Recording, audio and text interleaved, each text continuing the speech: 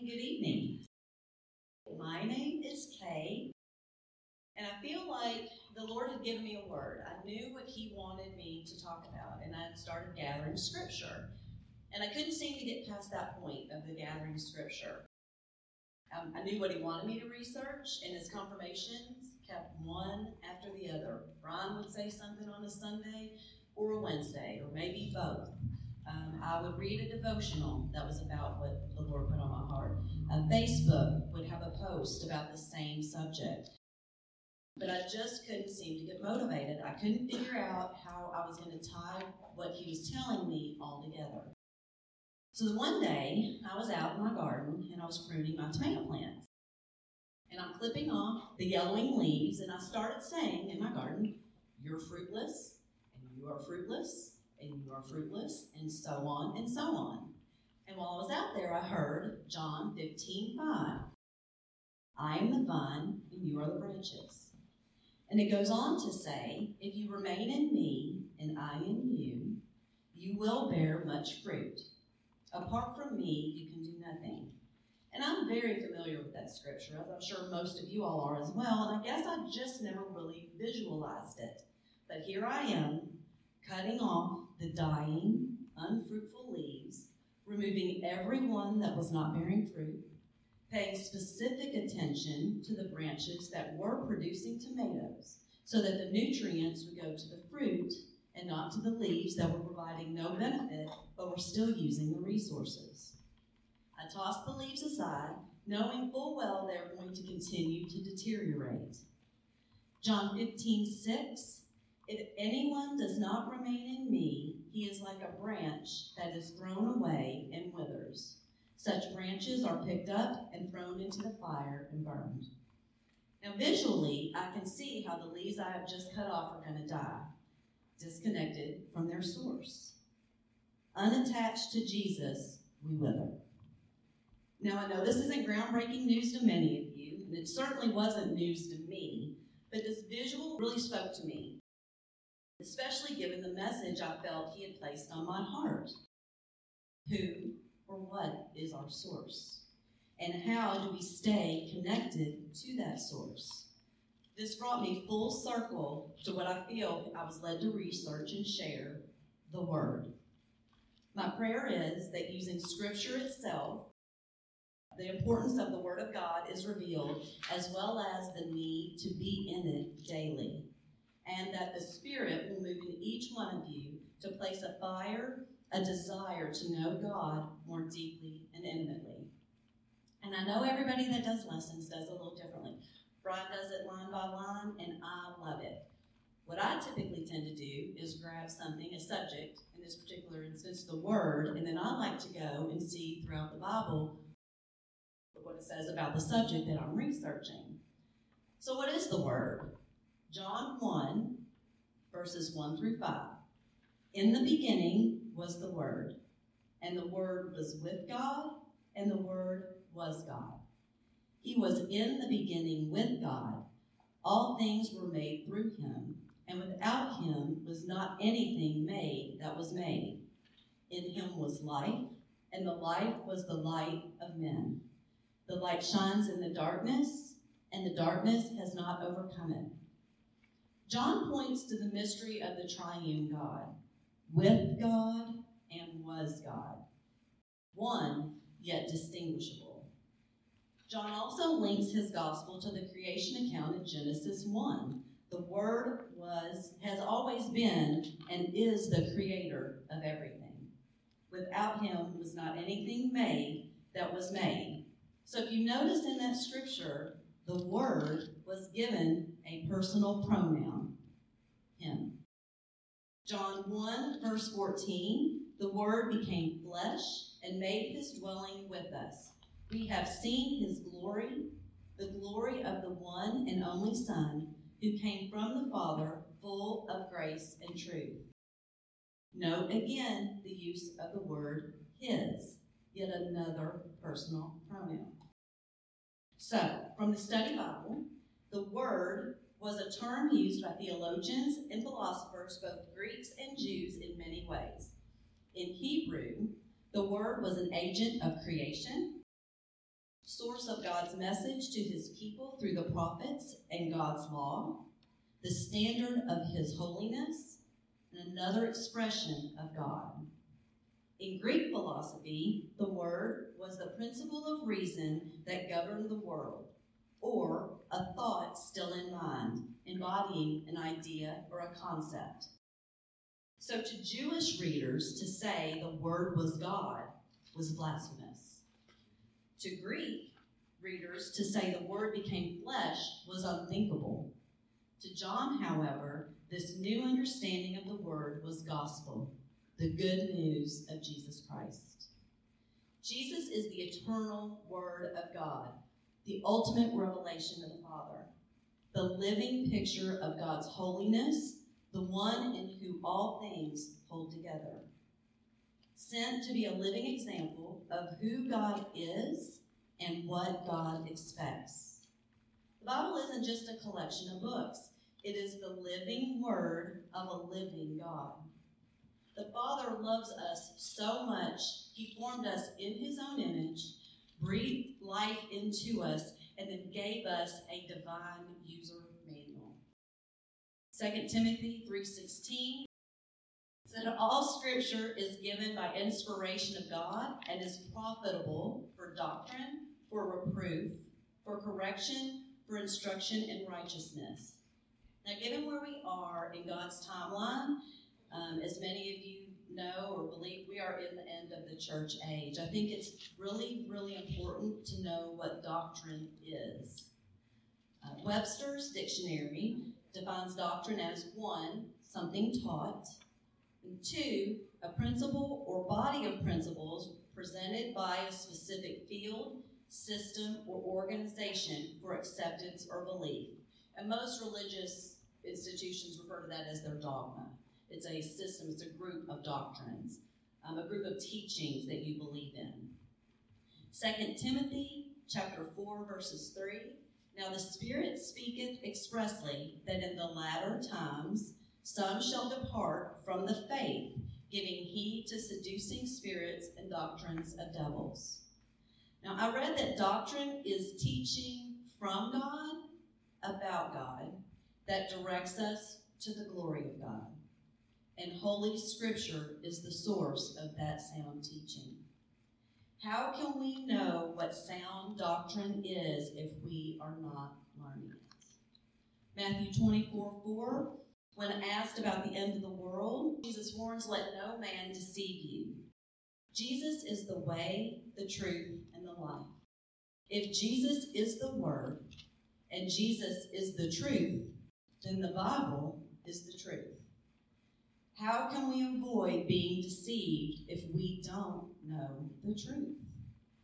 The Bible is God either speaking to us about his Son or talking to us through his Son. I quote Chuck Missler all the time because the first time I heard this quote, I thought it was one of the coolest things that I'd ever been brought to my attention. And it's that the Old Testament is the New Testament concealed, and the New Testament is the Old Testament revealed. So the Old Testament prophesied about Jesus, and the New Testament is Jesus fulfilling those prophecies. So as Acts 20:27 mentions, we should consider the whole counsel of God. The Bible is all about Jesus because Jesus is the Word made flesh. He is our source. How are we remaining attached to that life-giving source if we are not seeking him daily? The Word is life-changing and dynamic as it works in us and through us. Not because God changes, but because we change. As we continue to mature spiritually, the Word will reveal more and more. Just like a baby, we will move from milk to the meat. I mentioned the Word is living. It is God-breathed. Our spirit is refreshed with the breath of God each and every time we study and meditate on his Word. A devotional from the Bible app said, as the Word mixes with faith in our hearts, we are empowered to do God's will. It is relevant regardless of the phase of life or situation we find ourselves in. How many times have you all read a verse 100 times, and on the 101st time you get a new revelation? You know, it may depend on what is going on in your life, your relationships, your walk with God, what you're praying about. God wants us to turn to Him with all our concerns, questions, problems, celebrations, whether it be in parenting, marriage, school, work, whatever it is. Seek ye first the kingdom and His righteousness, and all these things will be added unto you. That's Matthew 6:33. If you're struggling to understand Scripture, simply ask God for help understanding, and He will help you. I have found it pretty amazing when He has shown me I've asked. Now, I frequently ask Siri, where in the Bible does it say, bleh? I typically know the Scripture, but I can't tell you the verse or the chapter that it's in. And it's a great tool. And I'll be honest, I was frustrated with some kids in the neighborhood, and I've been praying about it. And I wondered if the Bible had anything to say about it. Now, I tell you, I cannot remember what I asked Siri, and I cannot make it duplicate the answer that came up to me for anything. But the following came up, and it's 2 Kings 2:23 and 24. From there, Elisha went up to Bethel. As he was walking along the road, some youths came out of the city and mocked him. "Go up, you bald head," they said. "Go up, you bald head." And he turned back and looked at them and called down a curse in the name of the Lord. And there came forth 2 she-bears out of the woods and consumed 42 children of them. Okay, now that took a turn I was not expecting. And I'm going to the Bible looking for some resources about how to deal with these kids, and 42 kids get eaten by bears. Now, I'm not saying the Lord led me to the Scripture, but I do think it was timely, and it made me giggle. Not because that it was not a horrific scene, but it was just so unexpected. And it also let me lay it at His feet. Obviously, the Lord was not going to harm these lovely little children on my behalf, nor was I cursing them. But it did take away from that He had control of the situation. He can and does resolve issues in ways we can't even imagine if we are in His will. Psalm 119, 105. And we did little lamps in one of our little women's meetings. And this is the phrase that I put on my little lamp that we made. Thy word is a lamp unto my feet and a light unto my path. The word guides us through the darkness. Jesus is our divine light, and the Bible is our divine compass. When we stray from the path He has set before us, as all of us do from time to time, He is always there to guide us back. But we have to be looking at the compass and following its directions. Hebrews 4:12. The word of God is quick and powerful and sharper than any two-edged sword, piercing even to the dividing asunder of soul and spirit, and of joints and marrow, and is the discerner of thoughts and intents of the heart. Now, soul and spirit are separate and distinct per Scripture. The soul is described as our mind, our will, and our emotions. Christianity.com states the soul is the source of our expression through humanity. It has its limitations, and the only way we can experience God is through our spirit. The soul is merely a channel. The spirit is at the core of our soul and is given to us the moment we are saved. And then we have joints and marrow. Now this one had me stumped for a while, because most of us generally know that the marrow is what's on the inside of the bone that creates our red blood cells. It's an intricate, interlaced part of the bone. However, when I think of a joint, I think of a bendy place. Not think about breaking down a chicken. Yeah, you need a sharp knife, but it's not real terrible. So I didn't really understand that a whole lot. So, knowing me, I went to the Greek and Hebrew, that they didn't help because the definition for joint was the same as it is in English. And then I came across an article on lightofword.org that had taken this verse back to Aramaic. The word for joint in Aramaic can also be translated membrane or covering. When studying a book on the human body, this researcher came across an illustration of the inside of a bone. The three parts of the inside of the bone are the marrow, surrounded by the actual bone cells where the red blood vessels are, and then the outside membrane. Now, this membrane is a very hard substance called a periosteum. These three things are fused together to form a bone. And the closest thing I could think of when I was doing this was the silver skin on a rack of ribs. If you've ever tried to remove it, and if you haven't, cooking point, take off that silver skin. It makes some fabulous juicy ribs. I highly recommend you remove it. But to separate it takes a really sharp knife. It's very thin. You've got to really get in there and separate it. But it's not a hard substance, and it is not fused to the bone. These are the examples they're giving us of how sharp God's word is. Another commentary I read said it's the joints that connect bone to bone and give us form, and that God's word is a powerful force that cuts through the false things that make us feel grounded or supported. God's word cuts through those errant foundational beliefs that have shaped us and held us captive. It discerns the good and the evil within us, what is from our soul and what is from our spirit. God's word reveals what we are and what we are not. It penetrates to the core of our moral and spiritual life. And I think the Spirit is what the Father sees through the blood of Jesus in us.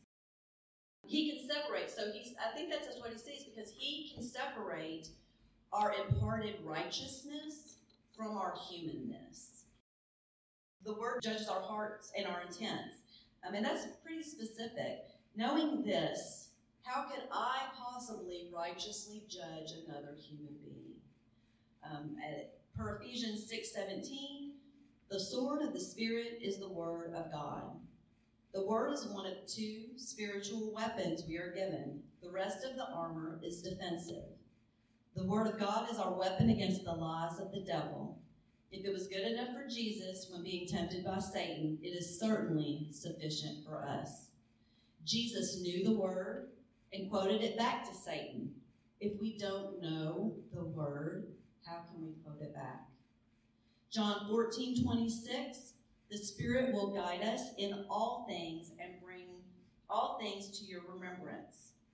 If we don't know the Word of God, how can we be reminded of something we never knew? The Spirit needs a reservoir to draw from in times of need, stress, and growth. And this reservoir fills with the living water of the Word. And that's what happened to me in my garden. He had me researching the Word. And I'm in my garden, and he pulls out John 15. And then magically, through a verse I wasn't even thinking about, just to go the normal course of my day, the Lord pulled everything he had been feeding to me to tie it together with the I am the vine, and you are the branches. Psalm 119:11, the word I have hid in my heart, that I might not sin against thee. If we are not studying God's word, how can we possibly hide it in our hearts? We just talked about 2 Timothy 4:2, and I like the New Living Translation for this verse. Preach the word of God.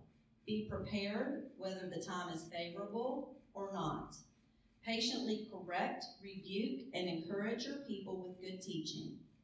How can we share the word of God if we do not know the word of God?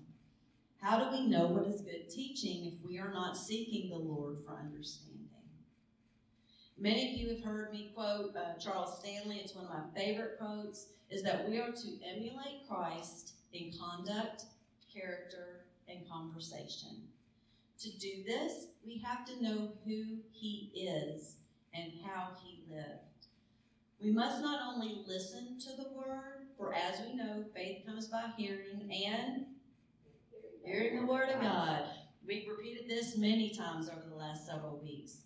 But we must let it shape our lives. James 1:22 do not merely listen to the word so you deceive yourselves. Do what it says. How can we apply the word of God to our lives, emulate Christ, do what it says, if we don't know what it says? And the beauty of this is, we don't do it alone. John 15:26, but when the Comforter is come, who I will send unto you from the Father, even the Spirit of truth, which proceedeth from the Father, he shall testify of me. So God gave us a guide, the ultimate guide, his Spirit. John 6:35, Jesus declared, I am the bread of life. Whoever comes to me will never go hungry, and whoever believes in me will not thirst. To sustain ourselves physically, we must eat. To be sustained spiritually, we must eat. 1 Peter 2:2, 1 Corinthians 3:2, and Hebrews 5:12 through 14 all refer to the Bible as spiritual nourishment. And that's the milk versus meat that I mentioned a little earlier. Jesus, thereby the Word, is the source of our spiritual nourishment. We do not live by bread alone, but on every word that comes out of the mouth of God. He goes on to say, he is the bread that came down from heaven, referring to the manna that sustained the Jews for 40 years in the wilderness. The manna, that by the way, the Jews did not like that either. The manna symbolized God's love and care for his people in spite of their sins. I mean, that 40 years was their punishment. And even in their punishment, God was feeding them. That is how much he loves us and how merciful and gracious he is. We are told to so we connect with Jesus and are fed every time we open the Bible and learn the Word of God. We are told to pray, give us this day our daily bread. This is twofold. We are praying for physical and spiritual sustenance, food and Jesus. Two of my favorite things, I'll be quite honest. We need to eat daily, so we should be communing with Jesus daily. This is how we remain attached to the vine, our source, deepening our relationship by spending time with Jesus in his word every day. When I study scripture, I go down all kinds of rabbit holes. I love understanding what is happening historically at the time, what the people at that time believed, what their traditions, their rituals were, etc. So I want to share, when I was researching about biblical bread, I found this interesting little tidbit. So grain offerings in the Old Testament came after the animal sacrifice. Jesus, who's the ultimate flesh sacrifice, offered the bread offering the night before he was crucified. So he flipped it, because he is the final sacrifice. There is no sacrifice after Jesus. He said it is finished, and he sat down beside on the throne when he got to heaven. So I hope the importance of reading the word is starting to sink in. I'm not saying you have to spend hours a day, not that that would be a bad thing, but if you are not reading some scripture each day, start with a devotional. In September, read a proverb every day. You'll have to double up a day to get all 31 in. But I've heard if you do that every month with Proverbs, you'll have read Proverbs 12 times. Some months you have to double up, like February, you have to double up. Download a Bible app. There's all kinds of good ones out there, and you can connect with your friends and do Bible plans through there. Set a reminder on your phone. I don't care how you start, just start. I think it is vital that you get a Bible. Electronic is nice, e-versions are great, but deceptive times are here. And I can guarantee modifications and manipulations to the Bible are high on the priority list. I've already seen several reports where China is currently rewriting the Bible. So if you don't have one of these that they can't change unless they wrench it out of your hands, you might be in trouble if you don't have the Word of God to go to. I did want to share some tips and tools I use when studying the Word. Mentioned this, I think maybe probably on Wednesday night. Many of us know the Bible will explain itself. If you don't understand a scripture, read above it, read below it. Typically, it will explain itself within there. Another gem from Chuck Missler, love me some Chuck, never walk into the Bible with bare feet. Pray before you study and be amazed at what God reveals to you. You know, I've mentioned I use the internet, but this is also going to take more and more discernment as time goes by. Again, you've got to be grounded in sound doctrine. Two websites that I love, blueletterbible.org and gotquestions.org are great websites I frequently use. Blueletterbible.com, another nod to Chuck, is what opened my eyes to Strong's Concordance, which is an index of every word in the King James Bible. Each word is assigned a number, and the meaning of the word is linked to the original meaning in Hebrew and Greek manuscripts. Thayer's Greek Lexicon, which is a comprehensive lexical work of over 5,000 entries that are mapped to each Greek strong number in the New Testament. And I have both of those. Okay, here's Webster's. I love Webster's. Thayer's. I also have an interlinear Bible. This is amazing. This actually gives you the original Greek and the original Hebrew. I would recommend a magnifier. I did bring my Strong's Concordance too. So if you all just want to see just some of the tools that I use, I did bring them with me so you all could see what they are. I also like to read out of several different versions. Brian taught me that. You know, sometimes King James, I just can't grasp my head around it, and I'll go to the New Living Translation, or I'll go to the Amplified version. You know, you'll hear a lot of people say that I'm King James only. Well, I think you kind of lose out if you don't. You know, if you have one, you're going to be able to tell if they vary too much from translation to translation. But a lot of times those other versions will really help you. And that blueletterbible.org will let you, I think it might even have the Geneva Bible. Like, it has so many options that you can go to. Brian's a great tool. I use him all the time. On more than one occasion, I've shot him a text asking for help with a particular situation. Most recently, I was asked him for help with somebody being in my lane, and ironically, he couldn't answer me because he was on the Bluegrass Parkway and knew all too well about people being in his lane. So God frequently speaks to me in humor, by the way. And in that time, I realized that really what I needed probably wasn't that important, and I passed on. But he did answer me back, but it was rather humorous.